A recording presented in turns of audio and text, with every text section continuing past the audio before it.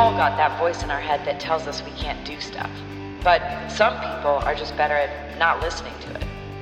And by sitting down with those people, asking them questions, and then recording it and blasting it out on the internet, perhaps, maybe, I can help other people like me get out of our own way.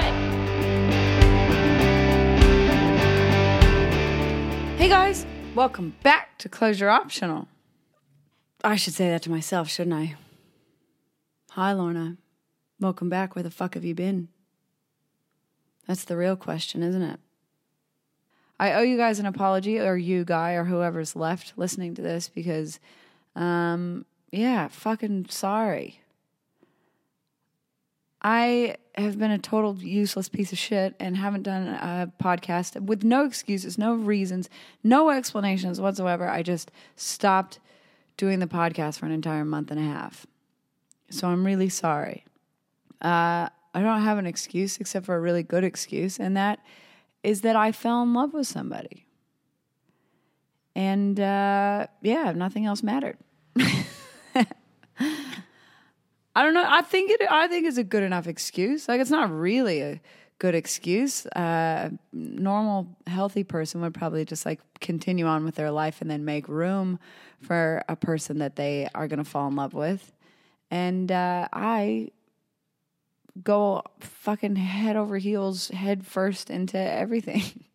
It's good, I think, because it's worked well for me in the past. It's made me really good at things that I care about and make me, I guess, have the focus and dedication to learn a skill when it came to Muay Thai or skiing or anything else that I did this to. But love, is one of those things you can't just abandon everything and disappear into a beautiful cloud of blissful love, because eventually at some point you're going to fall out of the cloud and hit your head.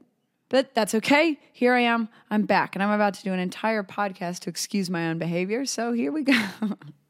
So today, I wanted to apologize to you for abandoning you for so long. I'm sorry about that. I'm back now.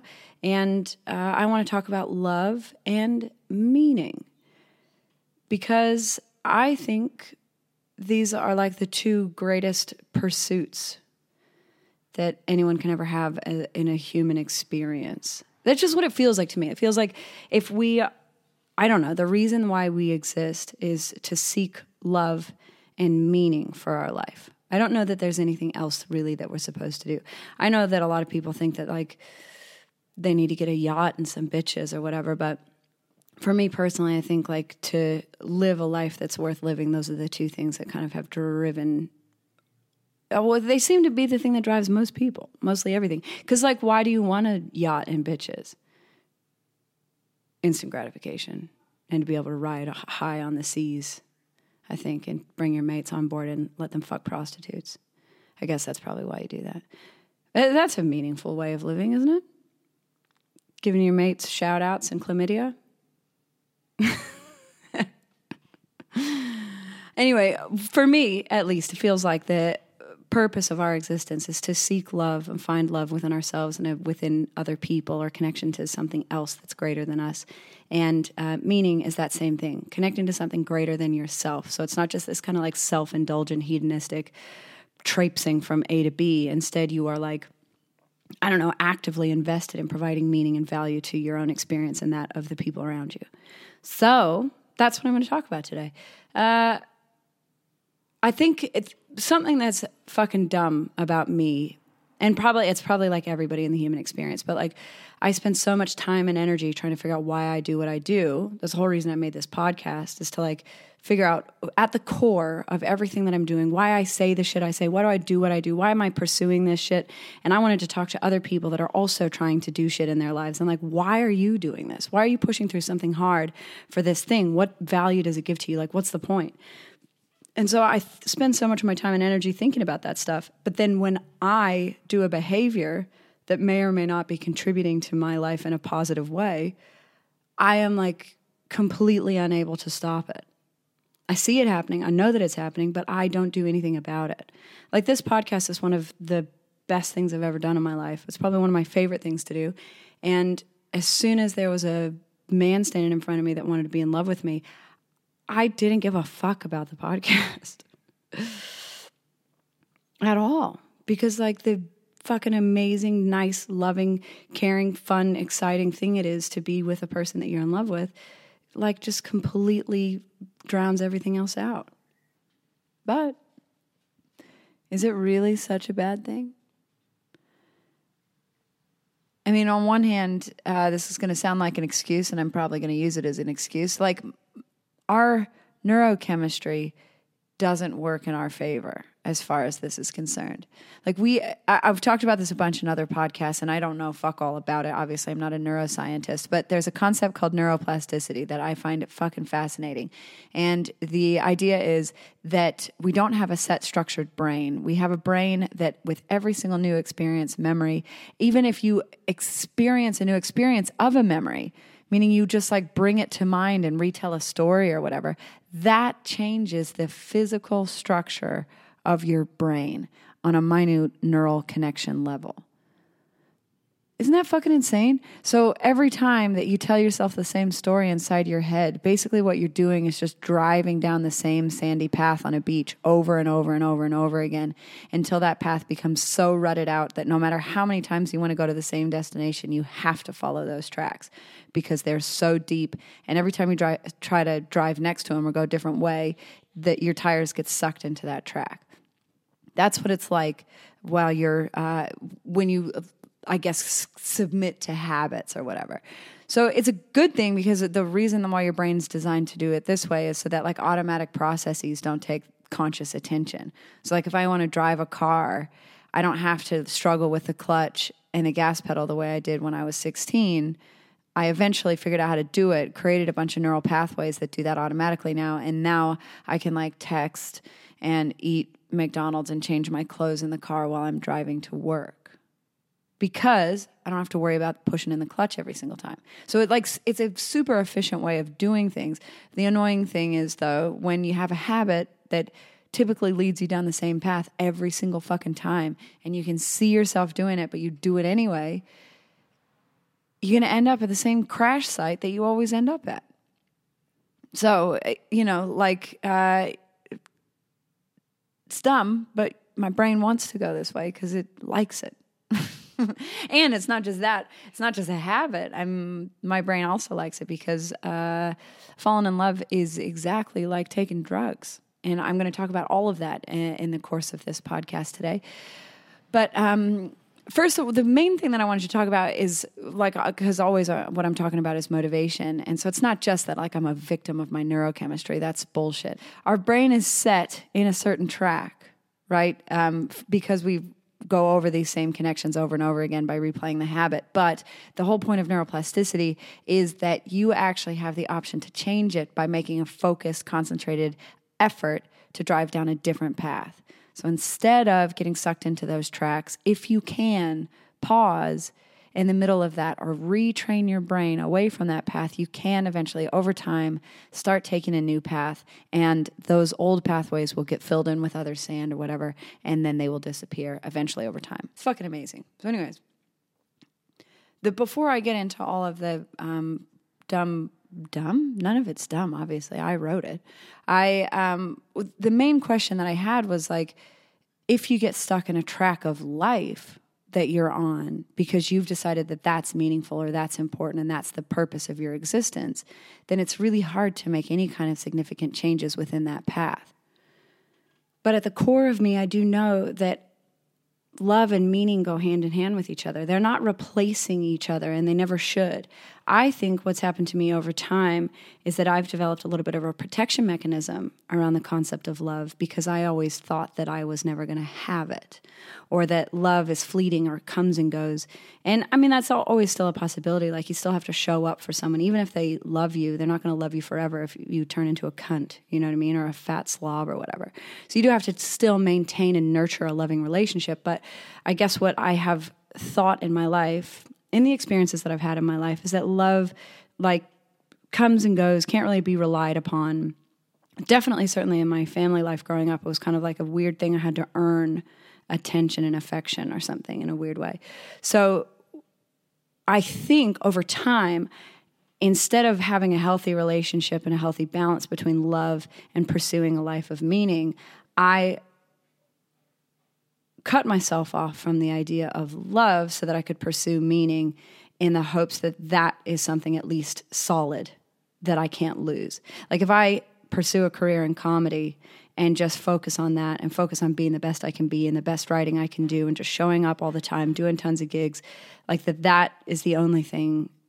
That's something that's within my control at the very least and isn't going to be disappointing to me. And then I did stand-up comedy and realized that it's incredibly disappointing constantly.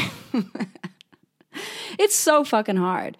And it's not that it's like, it's not that I disappoint myself constantly in the world of comedy because I'm so fucking new to it and naive and learning as a part of this process that it's, Jesus Christ. Yeah, I was like, oh, creativity will never leave me. And it's like, oh, no, sometimes there's just rocks banging into each other inside my head. Like there is nothing funny in here. And you're going to be disappointed in yourself periodically. And having a relationship with that, I think, so what I had done anyway, the point is that I thought, oh, fuck it. If I just commit myself to doing creative things all the time, at least creativity will never let me down. At least I will always feel safe and secure and at home in this place of creativity, and I don't have to worry about whether he's out, licking other people's assholes or whatever. But then now, this love thing is like fucking came into my life totally unexpectedly, appeared, and it was so strong and so real that it was like, oh, fuck. I can't pretend like this isn't a thing. Like I can't run away from this. It's so clearly right in front of my face and something that I need, that despite all of my protection mechanisms and walls that I've built up around myself in order to live this kind of like independent creative life, I couldn't help but let it through. And thank God for that, because I think that means that I'm growing, changing as a person. But it doesn't mean it was easy. And there's a lot of scary stuff that comes into play when you're in love with somebody, like there's a lot of vulnerability, whatever, changing structures in your life. Like I had to completely rethink my experience of myself in the world to make room for another person. And I did a kicking and screaming.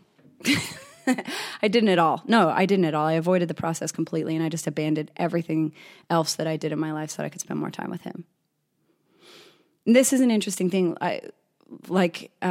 You can see quite clearly clues to black and white thinking when, what black and white thinking is, it's like rigid egoic structures and patterns inside your head that are basically protection mechanisms that your ego has developed over time. You can tell these things because they usually come with really strong language inside your head, like never. You can never do that. I will not. There's no way. I must do. That's black and white thinking. So anytime you have a thing that says you must be creative, you must be independent, you must live by yourself, those kind of statements are likely. They're black and white thinking, which usually means that they are protection mechanisms that have been built over time. And for me, it was, you must pursue creativity at all times. That meant that I isolated myself, set this rigid structure in the pursuit of this kind of like nebulous something out there, whatever it is. And on the one hand, it's a good thing because I have one singular focus, and that is focus on getting more creative through whatever that thing is, if it's comedy or writing or artwork or whatever. Just do that. So I do really well at that one thing because that's all I'm thinking about. That's all I'm doing. I isolate myself, spend no time with anybody else. Obviously, since I stopped drinking a few years ago, there's no reason for me to like go out and party or hang out with anyone or do anything. So I did nothing. I just went to the gym, did my job, came home, sat in my shed, made stuff, and then went back to work. And that's all I did for the last 3 years, which is nice. I think I've achieved many things. I've had a great podcast. It's been really fun. But I was missing a giant aspect of my life. And that thing, I had really shut it down out of fear, really. So, because I was telling myself, you can't have both. Because if you have a relationship, you will be distracted and you'll leave this other stuff behind. Which is not true, is it? It's totally true, clearly. I don't know how to control myself. So anyway, what I was curious about was like, how the fuck? Like, so I've spent the last definitely 8 years, and certainly the last 3 after I came out of a black hole, last 8 years deciding that the only thing that mattered to me was pursuing a life of creativity. That went through a channel of pure hell where I just took a bunch of drugs and drank all the time and fucked myself up in the pursuit of like being creative and wild and whatever. Like the tortured artist nonsense. Did all of that, sunk into a hole, pulled myself out of the hole, became a Muay Thai fighter, did that for a long time, cleaned myself up, made a podcast, did all this shit over the last period of time. And the only thing that I never really let back into my life was anybody else. So then as soon as love comes knocking at the door and it's right there in front of me and it feels so nice, how is it possible that something that has driven my entire life, it had driven my entire behavior patterns for 8 years of my life, how is it that I could just abandon all of that because there's a boy in front of me that wants to love me? And boy, by boy, of course, I mean man. That'd be ridiculous. So it's like, what the fuck happened? How strong is that meaning really in my life if I'm so easily able to just give it up because someone wants to make out with me? You know? But we all do it. And the more I talk to other people about this, they're like, oh, you're in love. It's normal. It's like, yeah, it is normal, but it is a little bit confusing because it's like, I kind of thought I had this like locked in. I sort of thought that I had this sus, that this is the way I was supposed to live. And I was wrong. So there's a great book about this in the context of talking about meaning, because I don't clearly know what gives life meaning, because I'm happy to abandon my meaning for a boy that I'm in love with. This guy wrote a book on the concept of meaning, and his name is Viktor Frankl. He was a Holocaust survivor, and he wrote a book called Man's Search for Meaning. And he's a psychiatrist before he was put into the concentration camps, Jewish, clearly. And he, when he was in the concentration camps, he noticed that certain people could handle the like pure, dire suffering of the concentration camps better than others. And he was curious about what it was that set people apart from each other, and people that survived the camps and other people that didn't. Was there some psychological reasons why some people were more successful, I guess, at surviving it? So this is a quote from the book. He says, "The experiences of camp life show that man does have a choice of action. Man can preserve a vestige of spiritual freedom, of independence of mind, even in such terrible conditions of psychic and physical stress. Everything can be taken from a man but one thing: to choose one's attitude in any given set of circumstances, to choose one's own way."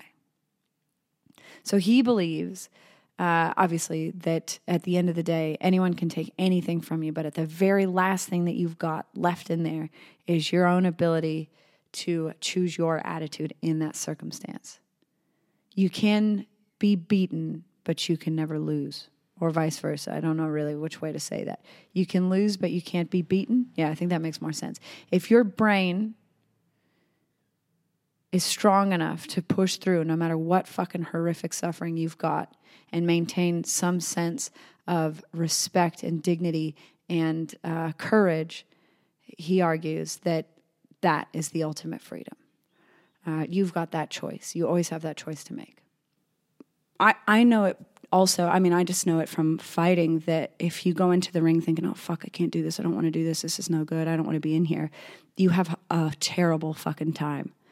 But if you go in there and strip away all of that shit, stop listening to all the bullshit inside your head and just do the job, focus on one round at a time, one punch at a time, just clearly listening to your trainers and letting the thing go, you do really well.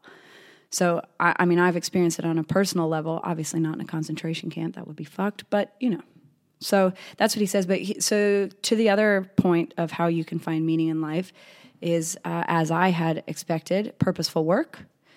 So I had, in times of my own loneliness and stress and desperation and depression, I realized that oh, fuck, I'm not living a meaningful life. I'm not doing anything that's contributing back to the world around me. I'm just surviving. I'm just waking up and going to sleep every day, doing the same bullshit, wiping down the same fucking tables, telling the same stories about the shit that I used to do that made me feel alive. That stuff, you just get in this rhythm of just being a thing that exists.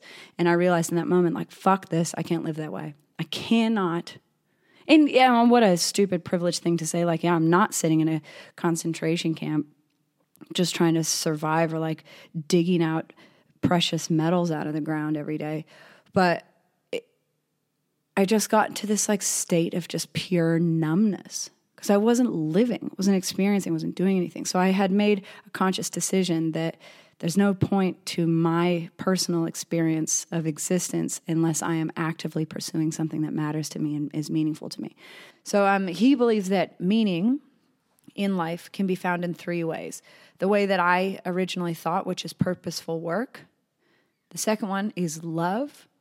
And the third one is courage in the face of unavoidable suffering, like being trapped in a fucking concentration camp.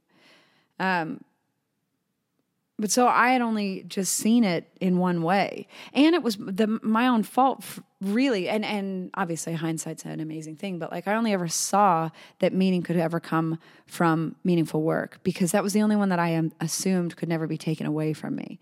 Because creativity is kind of like infinitely expansive. And I could always be pursuing new avenues of creativity and I was never going to be let down by myself or whatever.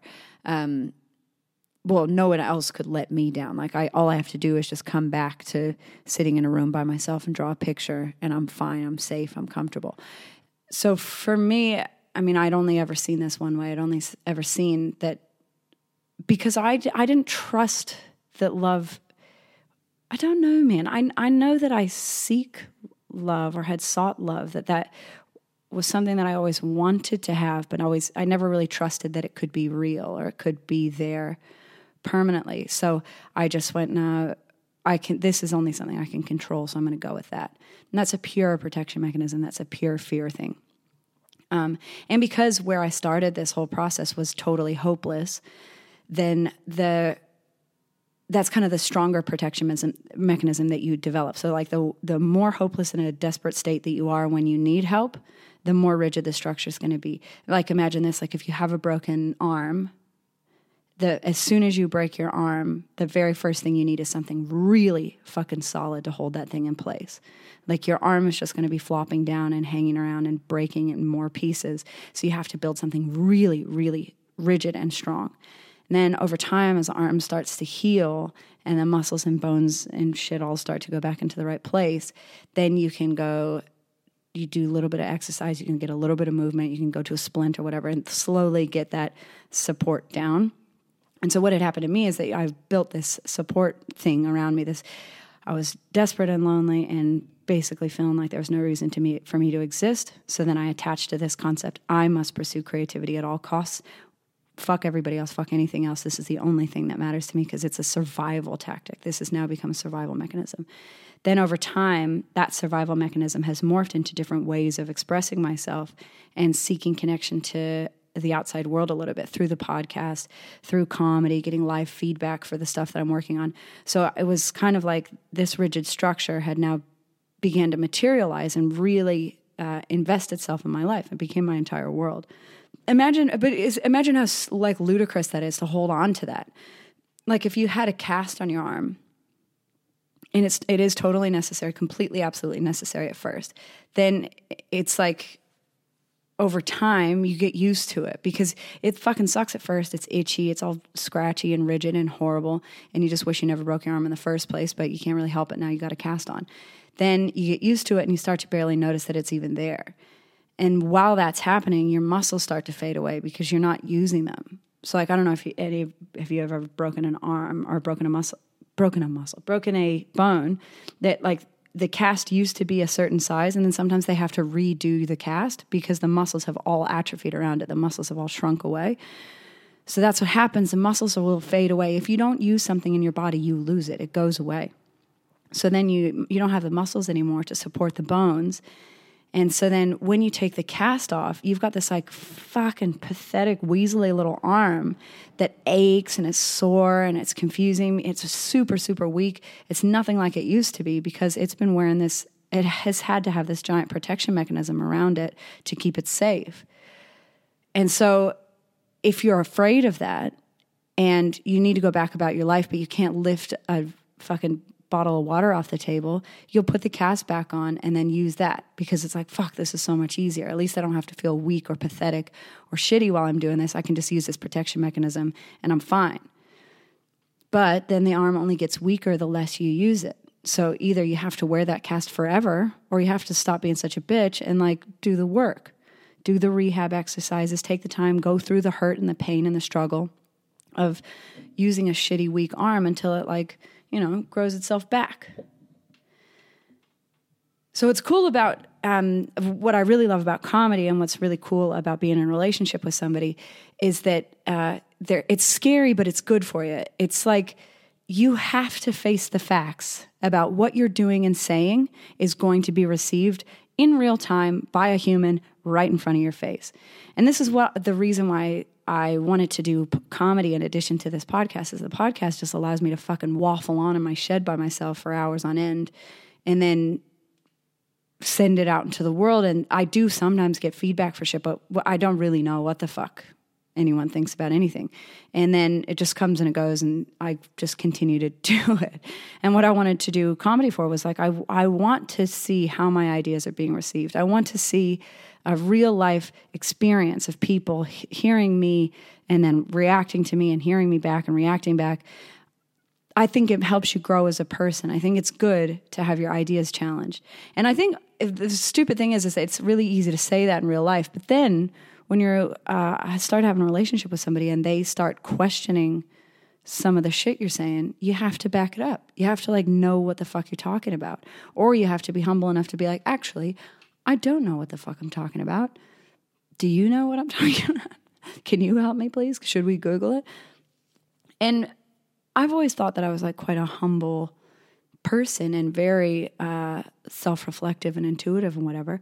And then I meet somebody who challenges me and meets me on the same level. And it's like, oh, fuck, I'm full of shit.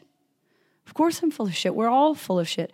And I'm full of crazy, rigid structures and ideas about things that get poked and prodded all the time by a person who is a real life feedback loop standing right in front of me.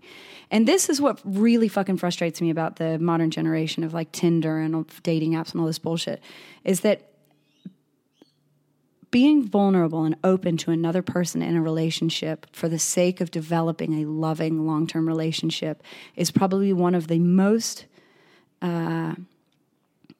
ego-scratching but growing ways of navigating the world. It's really easy to think you're a certain way and hide away and do what you do on your own.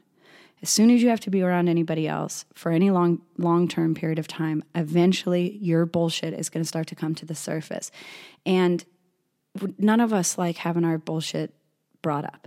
None of us like being poked and prodded in the ego. It sucks. Because that's what the fucking ego is there for. It's to protect you from everything that's ever hurt you in your whole life. So every once in a while, something's going to hurt you and you're going to react in the same old shitty way that you always have done because that's the way the ego works. It's like this fucking constant programming that is just designed to help you run away from shit that makes you feel yucky. But the problem is, growing as a human being does sometimes make you feel a bit yucky. And so this is what my whole problem with the Tinder generation is that people start to date each other or go out and see each other for a little bit, and it's really fun and it's really exciting. And then one person will do one thing that kind of pokes your ego in a certain way, or they have a different way of dealing with something that you're not quite used to, or they pose a different option to what you're used to or what you think is normal. And in that moment, what we used to do when we were dating people was like ride it out. You'd have space, you'd have time, you'd have like a courtship period where you would not just fuck somebody on the first date and then write them off. You would like go and spend time with them, get to know their family, get to know what their friends are like. Take your time getting to know a person so you get a whole picture. And all of these tiny little things that spike up, you deal with them in the greater context of who the person is rather than, ugh, yuck, I didn't like the way he chewed that. I don't like the way he looked over there. Whatever the fuck it is. So with the Tinder generation, it's like, oh, I don't like those shoes he's wearing. swipe to the next person or whatever. You know what I mean? Like if he said something about your hair that you were a bit precious about, and then you go home later that night and then you just swipe away to other dudes, and you can just get this stupid thought inside of your head like, oh, somebody else is going to be better. Someone else. It's fucking nonsense. It's bullshit. What is actually happening when you're dating somebody else is somebody is holding up a mirror to your own face and pointing out the shit that you've got on your face. And you can either be like, fuck you for showing me that mirror, or you can be like, wow, I've got shit on my face. Thank you so much for spending the time to show that to me. And then eventually over time, you both help each other clear the shit off your face so that you're not disgusting animals when you go out in the world. And then you can create little kids that aren't disgusting animals too, because you spent enough time caring about each other and understanding how each other are here to help you grow as a human being. And it's not hard when you think about it that way, because it's like, oh, fuck. Oh, that's something I do. That's interesting. But on the other hand, this should be taken with a grain of salt, obviously, because if you're with somebody who's like a fucking narcissistic psychopath or whatever, they're constantly pointing out shit that's wrong with you or whatever, you don't feel good about them, your experience of your life is not enhanced by them, you don't feel like you're growing, you feel like you're becoming smaller or nervous or, I don't know, any of those other things, you know, you don't have to stay in, you don't have to hang in there either. That's not what I'm saying. What I'm saying is that it is very difficult to know why you might feel good or bad about a person. That most of the time, 90% of the time, the way a person makes you feel is how you feel about you, not how they make you do anything. Nobody else can make you feel anything. They're showing you aspects of yourself that you either like or don't like. And you either experience this person and enjoy their company or don't enjoy their company. That's kind of all it is. It's as simple as that. We tend to way fucking overthink the thing. And it's really endlessly frustrating to me that people, and girls are fucking so bad for this. You hear girls talk about this, like, you don't deserve that. You do not deserve that treatment. And it's like, sometimes, bitch, you do. Sometimes you are an annoying cunt. And sometimes somebody's got to fucking call you on it. You know what I mean? It's okay. It's okay to be told that you're obnoxious if you're being obnoxious. And it's okay to accept that somebody can tell you that you're obnoxious and not take it so personally that you have to like run away and hide. So anyways, what the fuck am I even talking about? So this is an interesting element of being in a relationship with people where I have historically not even allowed that aspect in because I didn't want it. I didn't want to feel poked and prodded. I wanted to just continue pressing forward in my life and trying to discover my own potential my own way. And I think you can only go so far doing it that way.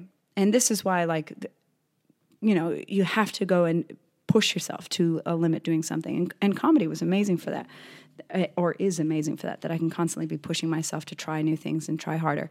But then I realized, like, fuck, I'm doing this on 2 major levels now. And so I thought, like, doing creativity stuff is the thing that's going to keep me alive and keep me happy. And then all of a sudden there's love staring me straight in the face, and I realized, oh, Jesus Christ, this is what I'm born to do. This feeling is like, you know, like making a family, being in a loving partnership, being in a loving team with somebody who really genuinely wants the best for me and is going to be there for me every day. Like, fucking hell. That's nice too.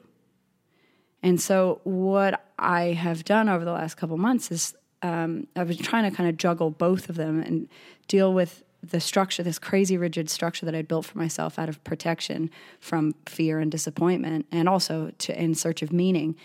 And trying to juggle that structure plus this brand new chaotic thing that love is. It's a crazy whirlwind of constant emotion and beautiful, exciting things.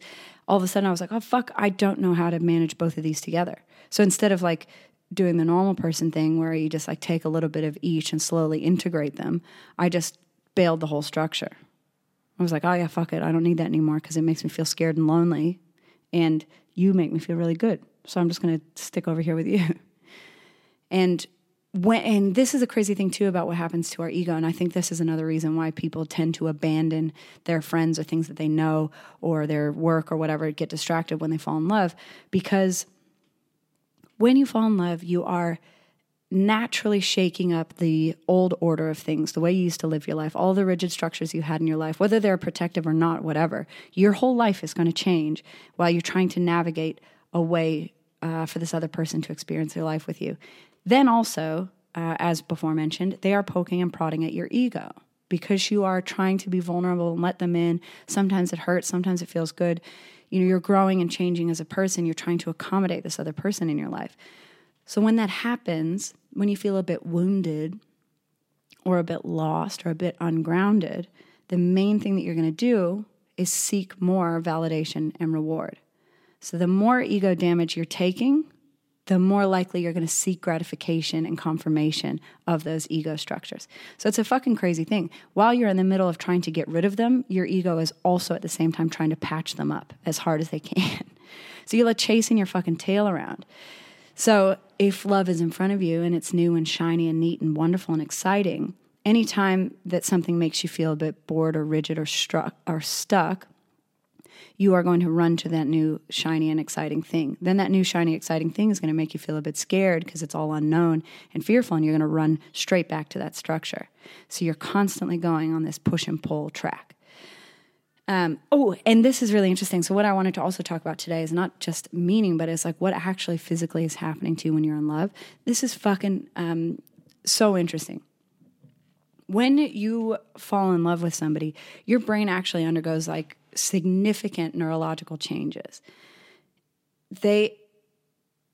It's no question that love is actually a drug, but it's like the initial primal drug that we have. Every other drug that's ever been invented has been a replication and a shortcut to try and get this feeling of love. What happens neurologically is that there's an increased activity in the reward circuits of the brain, aka dopamine, the areas of the brain that release dopamine. And dopamine we hear about all the time because it's it's a primitive part of the brain.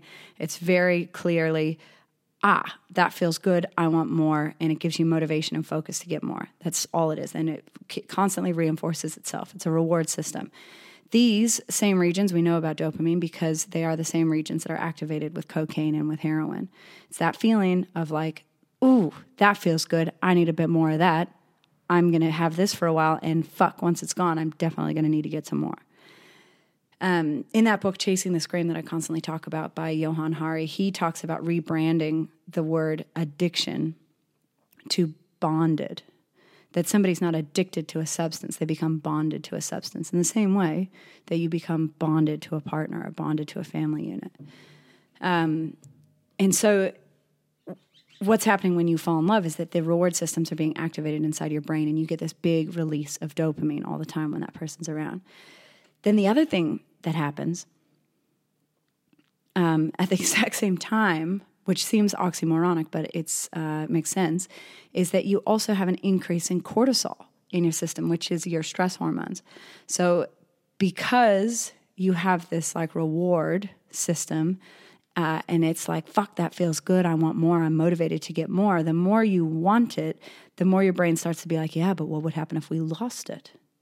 So that makes you a bit nervous because it's like, oh, fuck, I can't let this go away because this feels really good and I want it to keep happening. So if I do anything wrong here, I may lose this thing. So you start to have elevated levels of stress. And stress is what releases cortisol in your system. And I didn't realize that this happens, but when you have an increase in cortisol in your system, you have an automatic decrease in serotonin. And serotonin and dopamine are the two kind of like mood regulator, happy chemicals inside your head that we always talk about with drug abuse. And serotonin is the one that is more or less your mood regulator. This is the thing that it kind of stops you from being a nut. Like when you have balance in serotonin, you're an even keel type of person. You can handle your happiness, and you can handle your sadness, and you're kind of pretty much normal. When you have imbalances in serotonin, you either go flying through the roof and think you're fucking God, or you want to kill yourself. So when you have an increase in cortisol, you have an automatic decrease in serotonin. So it sets your serotonin off balance. This makes you feel more stress and anxiety, obviously. Am I good enough? Are they going to love me back? And the decrease in serotonin makes you do more crazy, obsessive things and have obsessive thoughts. Like, oh, I can't live without them. What are they doing? Why can't I stop thinking about them? Like, you like the way they smell. You're looking for signals for them all the time. You hear a song and it reminds you of them. All that shit, that's serotonin. So this is, your dopamine is pushing your reward system to seek more of that feeling. And then because of how much that matters to you, you start to have a increase in stress because you worry about being good enough or having it go away, which then plummets your serotonin, which makes you do nutty, crazy bullshit stuff. And that's embarrassing, right? It sucks. We all know what the right thing to do is, and then they do something weird, like they look sideways at something, and then you start thinking in your head, oh, fucking, what was that? Was that some girl that he fucked before? And then it's like, and then you start to get weird and coy, and they're like, what the fuck's wrong with you? And you're like, I don't know, I'm just reacting to an insane part of my brain that just made up some nonsense story because I'm afraid of you. It's bullshit. And any normal person, and most of us, just go like, oh, fuck, I'm being an idiot. Relax, shake it out, and it's over. So that's the neurochemical changes. But then there also, the one that you've probably heard of this, and I've talked about it in other podcasts before, is that there's an increase in oxytocin and vasopressin, which is more common in men. But oxytocin is they call it the love hormone. It's a neurochemical inside your system that is released during physical touch, sex, orgasms. Also, when a mother is breastfeeding, she releases this a lot when she gives birth to a baby, because the point of oxytocin is to make you bonded to other things. And mammals are the only ones that have oxytocin systems, and they're the only ones that create these bonds the way that we do. So oxytocin is responsible for creating family units and loving partnerships. So when you're in love, obviously, you have increased focus and motivation to get more of that shit from dopamine. Then you are a little bit more stressed because you're afraid of losing it, which plummets your serotonin and makes you fucking nutty. And then you have an increase in oxytocin, which makes you feel bonded to that other person, which then makes you feel connected to them, a little bit more trusting, a little bit safer to be vulnerable with them, because at the end of the day, you feel like whatever this chaos is, this little roller coaster you're riding, is worth pursuing for some infinite period of time in the future. Oxytocin is fucking amazing because not only does it make you feel bonded to the other person, it actually makes you a better person yourself. It gives you a sense of contentment, calmness, and security, which obviously chills out that crazy stress response, which then levels out your serotonin levels so you're not such a fucking nut. And then it also increases nerve growth factor, NGF, which is like a little kind of protein sort of thing that stimulates the growth of new neurons. How cool is that? When you feel bonded and connected and safe and content, your brain and your body develop new ways of experiencing the world through neurons. It reinforces your sensations and experiences of the world. Isn't that fucking amazing? With an increase in NGF in your system, that means that your brain is better at creating new connections inside your head. So it's more flexibility inside your brain for more information, learning, and understanding. So you can learn more about that person. You can be more open to change and try new things with them. You're more adaptable and more forgiving of the wacky way that they chew their food or whatever. How fucking cool is that? So and it makes perfect sense because like when you're in love with somebody, you're like, oh yeah, I've never heard this band, but I like it. And then after you break up, you're like, what a fucking idiot. That's what it is. You're with this flood of oxytocin, whether coming in your mouth or whatever, or just cuddling you or giving you nice sensations. You are getting this giant flood of oxytocin, which makes you feel much more relaxed and comfortable with them. That like whatever they're saying and doing, you're like, all right, that sounds pretty cool. I'll give it a go. And then after about 1.5 years of being with somebody, that oxytocin still stays around for a long time. You always have oxytocin, but the serotonin stuff balances itself right out and the dopamine stops coming. So you are less motivated to make excuses for them. It becomes a much more normalized, bonded relationship. Also, an increase of oxytocin improves creativity, lateral thinking, and holistic problem solving, which makes obviously perfect sense because you got more fucking brain power. Your brain works better. And on a curious and fun side note, an increase in oxytocin in your blood also improves wound healing. Isn't that crazy? We're designed to heal better when someone cares about you. So like if you're a shit cunt and nobody likes you and you cut yourself, you're going to heal twice as long as like the legend at the party. You know what I mean? The person that's like giving out soup at a soup kitchen and then helping old ladies cross the street, that person will have a much better chance of healing a festy wound than you, a selfish cunt, will. Isn't that cool? So like if you ever injure yourself or get hurt or whatever, go straight away and do something nice for somebody else, and I promise you'll feel better. It's biologically inevitable that you will feel better. So that old thing where they say kiss it and make it better, that's actually a real thing. If somebody kisses your wounds, not obviously, hopefully your open wounds, but ask somebody for a prolonged hug, preferably someone you know, so it doesn't feel like rape. Anyways, so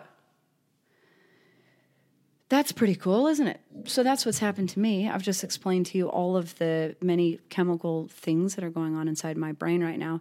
And probably sounds like a giant excuse, and I guess that's what this is that I'm just trying to make an excuse for why I haven't done anything creative for the last month and a half. And it makes sense to me why I would kind of abandon creative pursuits in the face of love, because creativity actually, neurologically, is very similar to being in love. And that's probably why I've wanted it for so long. It makes perfect sense.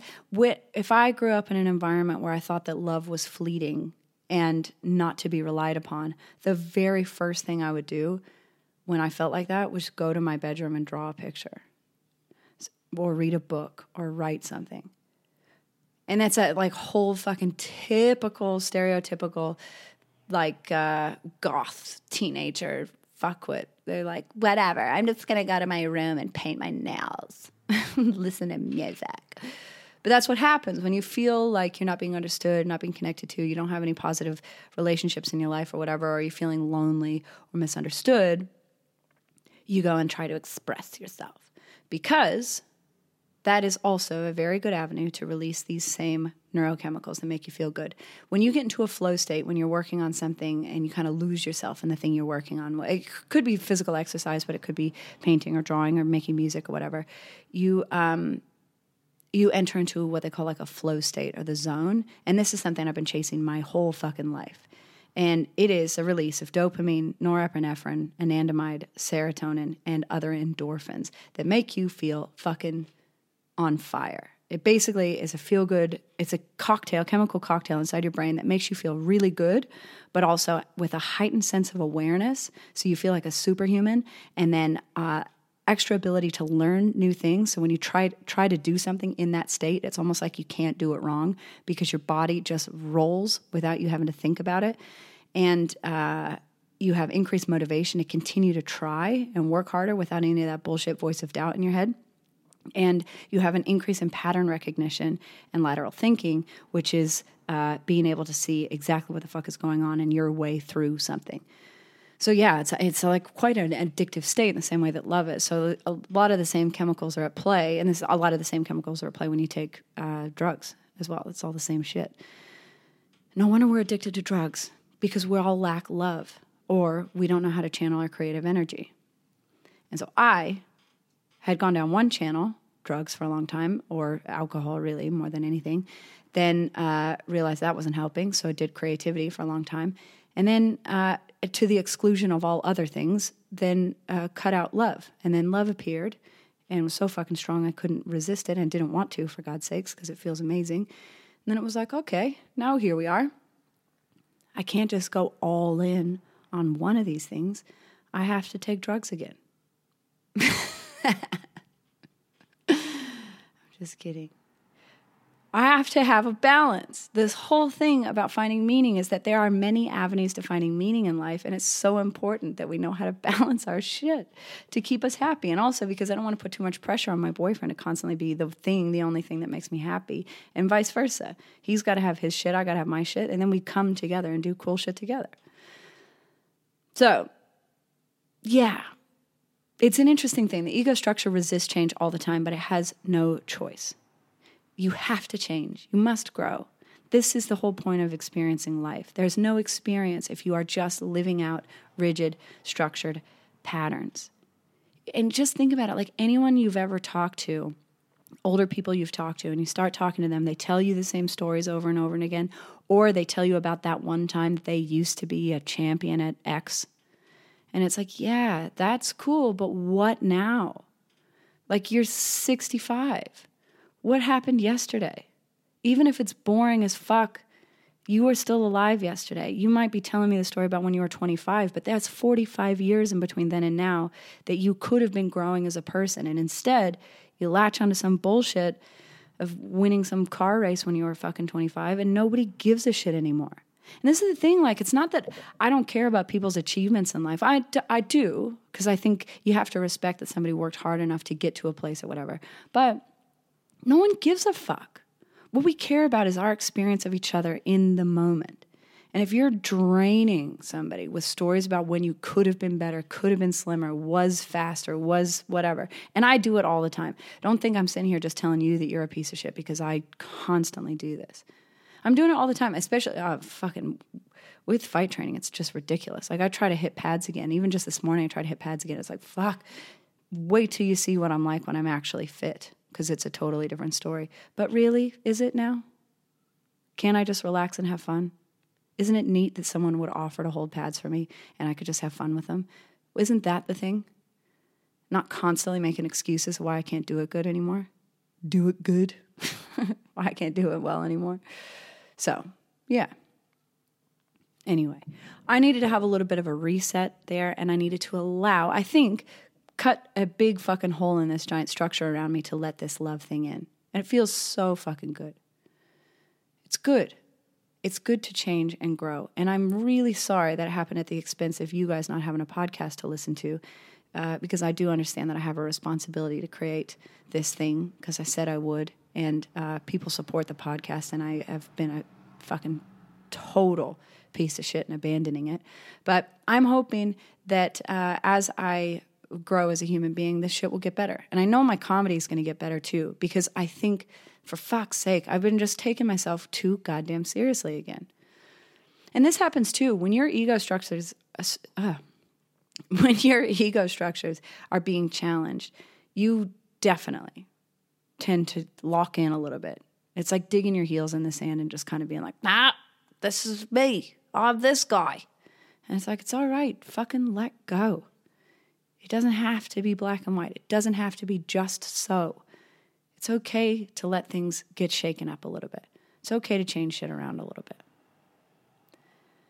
So, I don't know. I think I misunderstood my own motivations for seeking value in the things that I'm doing in my life, and what I probably needed a little reminder that meaning comes in many ways. And so if we go back to what Frankl says, just to summarize, we can discover meaning in life in 3 different ways. 1, by creating work or doing a deed, having meaningful work. 2, by experiencing something or encountering someone in love. And 3, by the attitude that we take towards unavoidable suffering, or courage, as he says, in the face of unavoidable suffering. And he says, again, everything can be taken from a man but one thing. This is the last of the human freedoms, to choose one's attitude in any given set of circumstances. So he doesn't think that there's any such thing as the meaning of life. He says, ultimately, man should not ask what the meaning of his life is, but rather he must recognize that it is he who is asked. In a word, each man is questioned by life, and he can only answer to life by answering for his own life. To life, he can only respond by being responsible. Responsibleness is the very essence of human existence. So, isn't that nice? You taking responsibility for your own life, your own feelings, and your own actions is the meaning of life. That's kind of nice. It puts it back on you. So I can be responsible for the way I react to love, or the way I react to creativity, or the way I react to my podcast, or the way I react to somebody staring at me in the face. All of those things are completely within my control. And the way I deal with them gives me meaning. Courage, strength, doing good. Those are all things that you can do in every single moment. And I've talked about this a bunch before, but like little tiny shit. If that is what gives your life meaning, then tiny little shit that you do in a day, the way you take the trash out, the way you wash the dishes, the way you treat the people around you, All of those things are little opportunities to give yourself meaning by doing it perfectly or doing it as best as you possibly can, rather than trying to be a something or trying to remember when you were a something. Just try to be exactly perfect right then. That's a nice idea. Take complete responsibility for everything you do every which way. I think that's nice. Because what I'm kind of realizing is that, like, if my drive and purpose and motivation is to get something, is ambition for a thing, then I'm definitely just running from a void. And that's going to come unhinged as soon as I get that thing or lose the thing. Like, if I want to become a doctor, then as soon as I become a doctor, then I've got no meaning in my life anymore. Because it's done, you know what I mean? The game's over. I said I wanted to be a doctor, now I'm a doctor, so what? And this is always the thing that happens. People are always like, oh, I just want to be on a movie. And then they get on a movie and they're like, oh, the fucking catering sucked. The work hours suck. It's like you're constantly unsatisfied with what you're doing. And that's because the motivation was an ambition for a thing. The meaning that you applied was the achievement of a thing, rather than if your drive, purpose, and motivation are meaning in the sense that Frankl describes, then you can only be in one place at a time, and everything is imbued with meaning, including just the way you pet your dog. If you do it purposefully, mindfully, connectedly, right there with that dog in that moment. You can only be in one place at a time. Distraction, resentment, worry, laziness, gluttony, hedonism, all the shit just feeding your fucking fat face with nonsense or just trying to get all the things that feel good all the time. All of that lacks meaning. What you end up doing there is just being congested in your own head and in this hunt for more shit. So instead of all of that, use your ability to create a structure. Me, Lorna, I'm talking to myself here. Use this ability to create rigid structures that I know work for me because I'm very disciplined and I can get shit done. Use it to create space for all the things that I love so that I can be present and achieve meaning in all of them. So if I create this time now to be working on my podcast on my own, by myself, I'm completely committed to doing this podcast and not worried about a fucking thing anywhere else in the world. Once I've done that time, got the job done, then I can tick into the next task for the day, whatever the fuck that is. Then when I've done that and I've got time to spend time with my boyfriend, I can be 100% there completely with him, not resenting the time I'm spending with him when I should be doing something else, or vice versa. That's it. Easier said than done, surely, but fuck it. This is the direction we're headed in, team.